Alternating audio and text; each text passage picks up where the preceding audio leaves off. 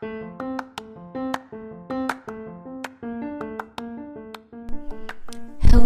kitchen nerds, and welcome to Blender Kitchen. I'm your host, Nicole, and I would like to invite you to join me on a culinary historical adventure. In this podcast, we like to explore different foods, different recipes, different food types, and kind of see, how did we get here from where it started? So, buckle in. It's going to be a wild ride.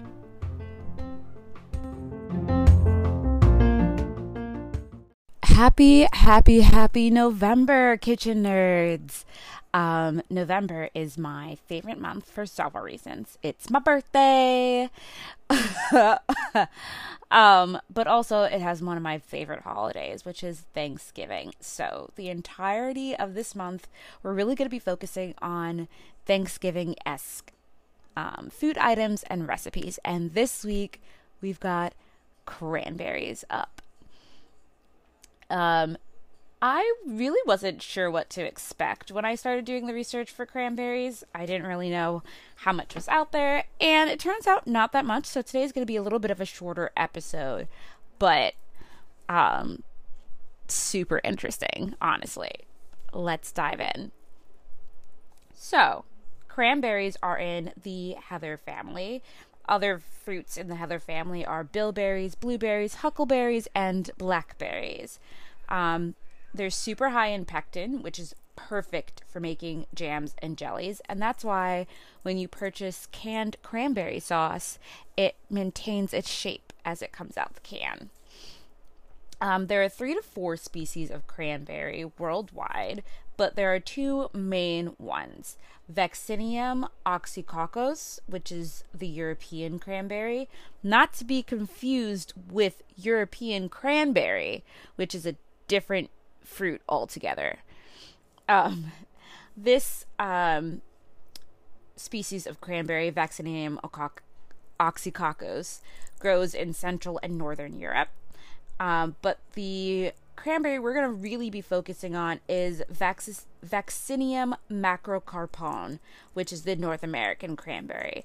And this grows throughout the northern United States, Canada, and Chile. I was kind of surprised to find it in Chile, but I guess it makes sense once you learn about how they grow. Fun fact, cranberries are one of 3 native berries in the United States. They grow in acidic bogs in cooler regions, and can be found wild from the mountains of Georgia all the way up to the Canadian Maritimes. They're grown all over the United States, but in their quote-unquote wild and natural state, I guess you could say it's the northern eastern seaboard. Cranberries are bee pollinated, and this is because the pollen is too heavy to be carried on the wind. So if you needed yet another reason to save our honeybees, delicious cranberry sauce on your Thanksgiving plate is another one. So, cranberries are actually low creeping shrubs with slender, wiry stems and small evergreen leaves. When they blossom, the flowers are dark pink with reflexed petals. And I was like, I don't know what reflexed petals means, but it basically just means it looks like the petals come out and grow back in onto themselves. So they kind of curl inward. This fruit, the cranberry, blossoms from May to June. When the berry grows, it's larger than the leaves of the plant. It's light green when unripe and turns red when it's ripe. And they typically ripen around late September or early October, which is when the harvest would take place. Now, where did we get this word cranberry from? Turns out not that many places, but there's a significant distinction between the two. So, in Europe, Cranberry is often referred to as the fenberry, especially in the United Kingdom, because that kind of berry is found in the fens of England. Fens is the British word for marshland. Marshland being a bog. So, makes sense that you would find them there. The Native American word for cranberry is Sassaminash. I really tried with this pronunciation, so if anyone has any tips, please DM me on Instagram. I would love to be able to better pronounce it. And this word, Sassaminash, comes from the Narragansett language of the Algonquin Nation. But we don't call cranberry Sinashminash. Let me try again. Sinashminash. I'm really sorry, guys. The word that we use for this fruit, cranberry, comes from the German, Cranberry, meaning craneberry, because the early Europeans thought that the fruit of the cranberry looked like the head of a crane, which was later, it morphed into cranberry in American English.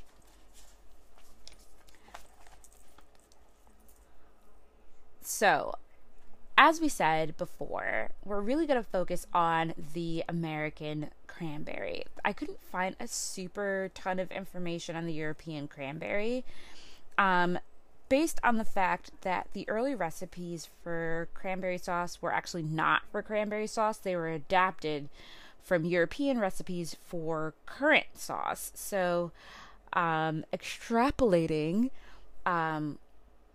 I believe that while there are cranberries native to Europe, they weren't widely eaten.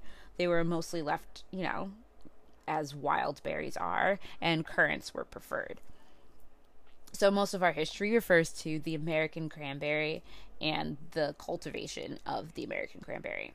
So, cranberries grow naturally all along the eastern seaboard, as we noted, especially Massachusetts. Now, this is important because the Algonquin nations cultivated cranberries. Two tribes that come to prominence are the Narragansett peoples. They cultivated cranberries and used them in daily life. It was a key ingredient in pemmican, which was and is a mix of tallow or fat, dried meat or jerky, and dried cranberries. This was called portable soup by the colonists. The Narragansett people also used cranberries as a clothing dye. The Wampanoag people of the Algonquin Nation also cultivated cranberries. In fact, they cultivated cranberries for about 12,000 years before the colonists ever arrived. They used the cranberries in vast facets of daily life, most notably traditional healing ceremonies and in making nasampe, or a type of cranberry grits. I couldn't really find a lot of information on how to prepare cranberry grits. I would have loved for that to be the recipe this week. So if anyone knows how to prepare this dish, please let me know. Honestly, it sounds fantastic. I love cranberries, and I love porridge, and I'm really hoping that it's closer to cranberry porridge.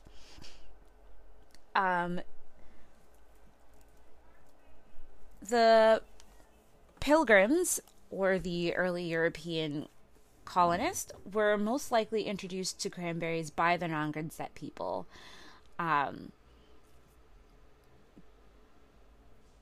And the Pilgrims took to cranberries like a fish takes to water. They loved them so much that they paid their taxes to Europe in cranberries.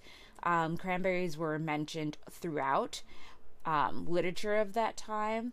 and they were notated in Roger Williams's A Key into the Language of America in 1643. This was a guide to the languages of the Algonquin Nation, and kind of served as like when you come to, like, a welcome to America guide, I guess. However, he referred to cranberries as bearberries because he observed bears eating them. The Pilgrims also used them as a figure in sermons. I wasn't able to find a particular sermon that used them as a figure, but I would really love to know what kind of analogy was drawn between religion and cranberries. There was a ton of recipes involving cranberries. One of the earliest cranberry sauces could be found in a 1667 Pilgrim cookbook, and the Complete Cook's Guide had a recipe for cranberry juice as early as 1683. By 1900, there were 21,500 acres of cranberries being cultivated in New England. Which takes us into the modern day. But before then, a silly fact that doesn't really fit in with any of our categories of research. Cranberries bounce when you drop them. I'm going to try and find a cute little video of that because that is hilarious to me. I don't know why, I just find it really funny. So, historically, cranberries were cultivated in wetlands. Today, we've recreated those situations or criteria by constructing cranberry beds in upland areas with a shallow water table. Irrigation is installed into the beds in order to keep the ground moist. Sorry guys, it's gonna come up often as we discuss the cultivation of cranberries today. There is this idea that cranberries are grown in flooded bogs, but is not so. The beds are only flooded during the harvest, and they can be flooded with up to 18 inches of water. In Wisconsin, New England, and Eastern Canada, these flooded beds tend to freeze to ice, which is perfect for the winter and for spreading sand because of this neat little pest control trick. So, once the beds freeze over, trucks are driven down the centers of them to spread a thin layer of sand, and this is done every 3 to 4 years. This sand controls pests and helps rejuvenate the beds. Now, why on earth would we think of driving trucks onto frozen beds and spreading sand? Like, where did we come up with this? Captain Henry Hill first observed the effect of sand controlling pests in cranberry beds entirely by accident. He had a crop of cranberries and they froze over in the winter, and then some sand blew in from the beach, and he noticed that the cranberries did a lot better. So he dug up all of his cranberry beds, cranberry vines, dug new beds, replanted the vines, covered them in sand, a layer of sand, and found that it was the best way for him to grow cranberries. And this process of sanding the beds spread rather quickly to the point where today it's kind of de rigueur to do. If I'm using that French phrase incorrectly, please do enlighten me, because we all know that my French is terrible. Moving on. As of 2014, there were 40,500 acres being cultivated. So literally twice the number of acres as was being cultivated in the 1900s. Wisconsin, oddly enough, is the largest producer of cranberries in America. And they're such fans that they actually have a cranberry highway, which is 50 miles long, and along it you can find your usual tourist traps of fresh cranberries and cranberry products and cranberry museums. I would love to visit this, actually. I kind of love stuff like that. Massachusetts is the second largest producer of cranberries in the United States. Cranberries are subject to two specific things that can prevent a good crop from growing. The first is the red leaf spot, which is a fungus. It's called the red leaf spot because when the fungus grows, it grows in a circular pattern and turns that leaf red. Fairly straightforward. The second is the cranberry blossom worm. This sounds beautiful, but does horrible damage to the cranberry. It burrows into the blossom and feeds on it. And since it's eaten out the heart of the blossom, there's no fruit that can grow because fruit typically grows out of the heart of a blossom. So when the blossom comes to mature, it just falls off and dies. And you don't have any cranberries that grow from it, which is really unfortunate. Fortunately, spreading sand tends to keep fungus and pests out of cranberry beds. If you, like I, thought cranberries and immediately thought, oh, like, that's such a healthy food to have, you would not be wrong. Cranberries do have a lot of health benefits. We're only going to get into a very little bit of them, and I refer you to our favorite podcast for medical food history, Sawbones. Episode 163 covers some of the health benefits of cranberries. Cranberries are high in vitamin C and therefore were a great way of fighting scurvy. They're also a good source of fiber and magnesium, which fiber is very dietary fiber, specifically great to help keep you regular, like raisins or really stout wheat bread. Raw cranberries are 87% water, 12% carbs, and contain 46 calories. So for those who are being very conscious of their macronutrients, cranberries are great. Also your micronutrients,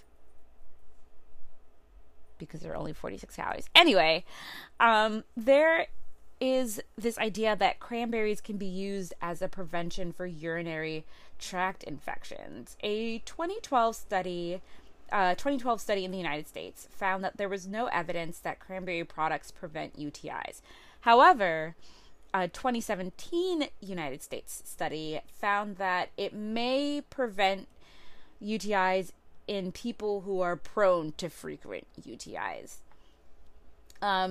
As of 2012, a European Food Safety Authority determined that there were no cause and effect relationship between cranberries and urinary tract infections. So basically, that cranberries don't prevent urinary tract infections, or that there wasn't enough evidence to prove that cranberries prevent urinary tract infections. That said, a lot of people like to knock on the power of positive thinking and the placebo effect, but quite honestly, and this is not to say, like, if you think hard enough, you will be healed, but your mood does play a huge part on your body's ability, I think. I am a doctor, but not a medical one.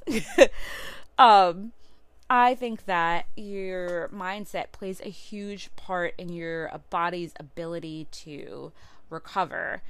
And this can be seen, like, it's why patients with depression and anxiety are often referred to general physicians to receive physicals, just to make sure that, you haven't let go of your health. Because if you have a low mood, it is increasingly appealing to stop taking care of yourself, which makes you feel worse because you feel terrible. Or, sometimes having a poor health condition can cause you to feel down, which leads you to take less care of yourself, which leads you to feel worse. You see the vicious cycle here? So if you feel like by intaking cranberry products, you feel healthier, then you may be a little happier and therefore more inclined to do other things that will help you take care of your health. And that has been your little mental health factoid of the day. Again, I am not a medical doctor, but I am someone who does suffer from anxiety and depression. Moving on. Cranberries are high in phytochemicals, and their phytochemicals are currently being studied for their effect on the cardiovascular system. And that's all we have for history, my friends. Today's recipe is kind of odd. It's not our usual kind. It's actually 2 recipes, and I present them as a way for my dear listeners, you wonderful kitchen nerds, to get in the kitchen and experiment. Keeping your hands busy is important, especially in these strange pandemic times, and these recipes honestly are so forgiving and call for a lot of experimentation. And I think by combining them, if you feel so inclined, you may be able to reproduce a cranberry sauce like one eaten by the Pilgrims.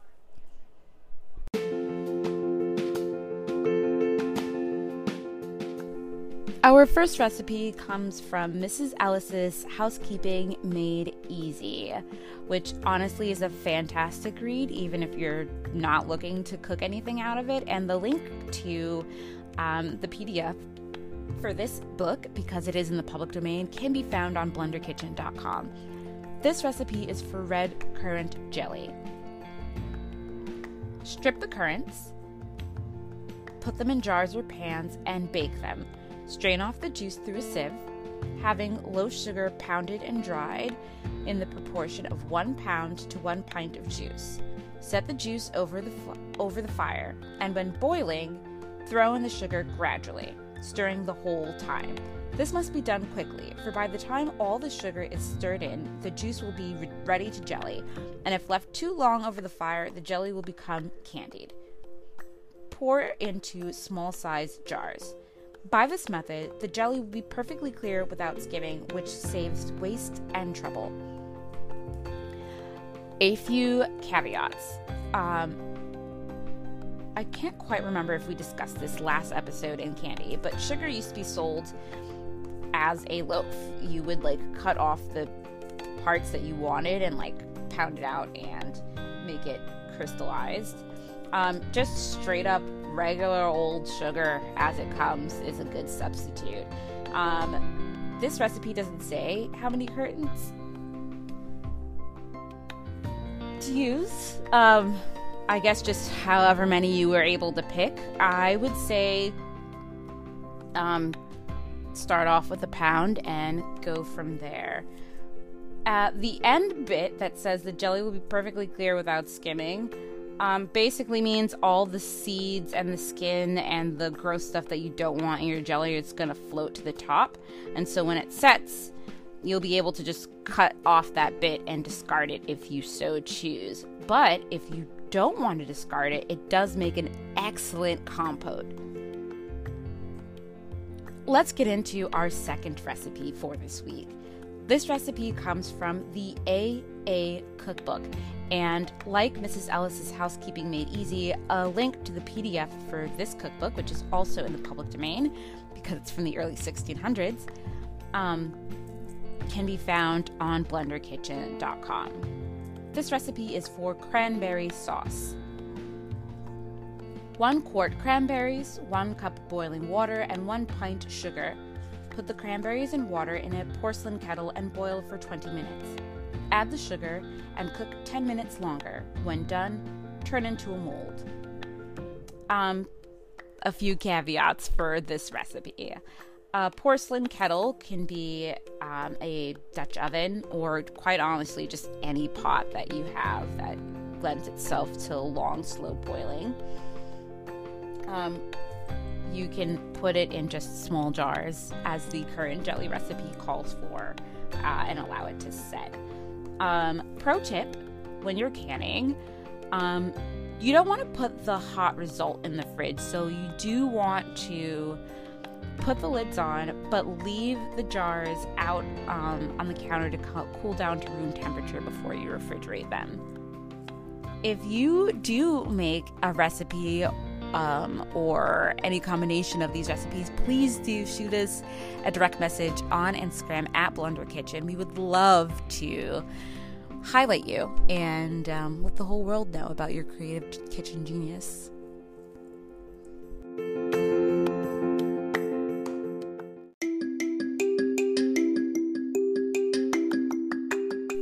Thanks so much for listening. Honestly, I do the show because I love it and I love presenting the information, but having you guys listen and join in is honestly one of the best parts of doing it.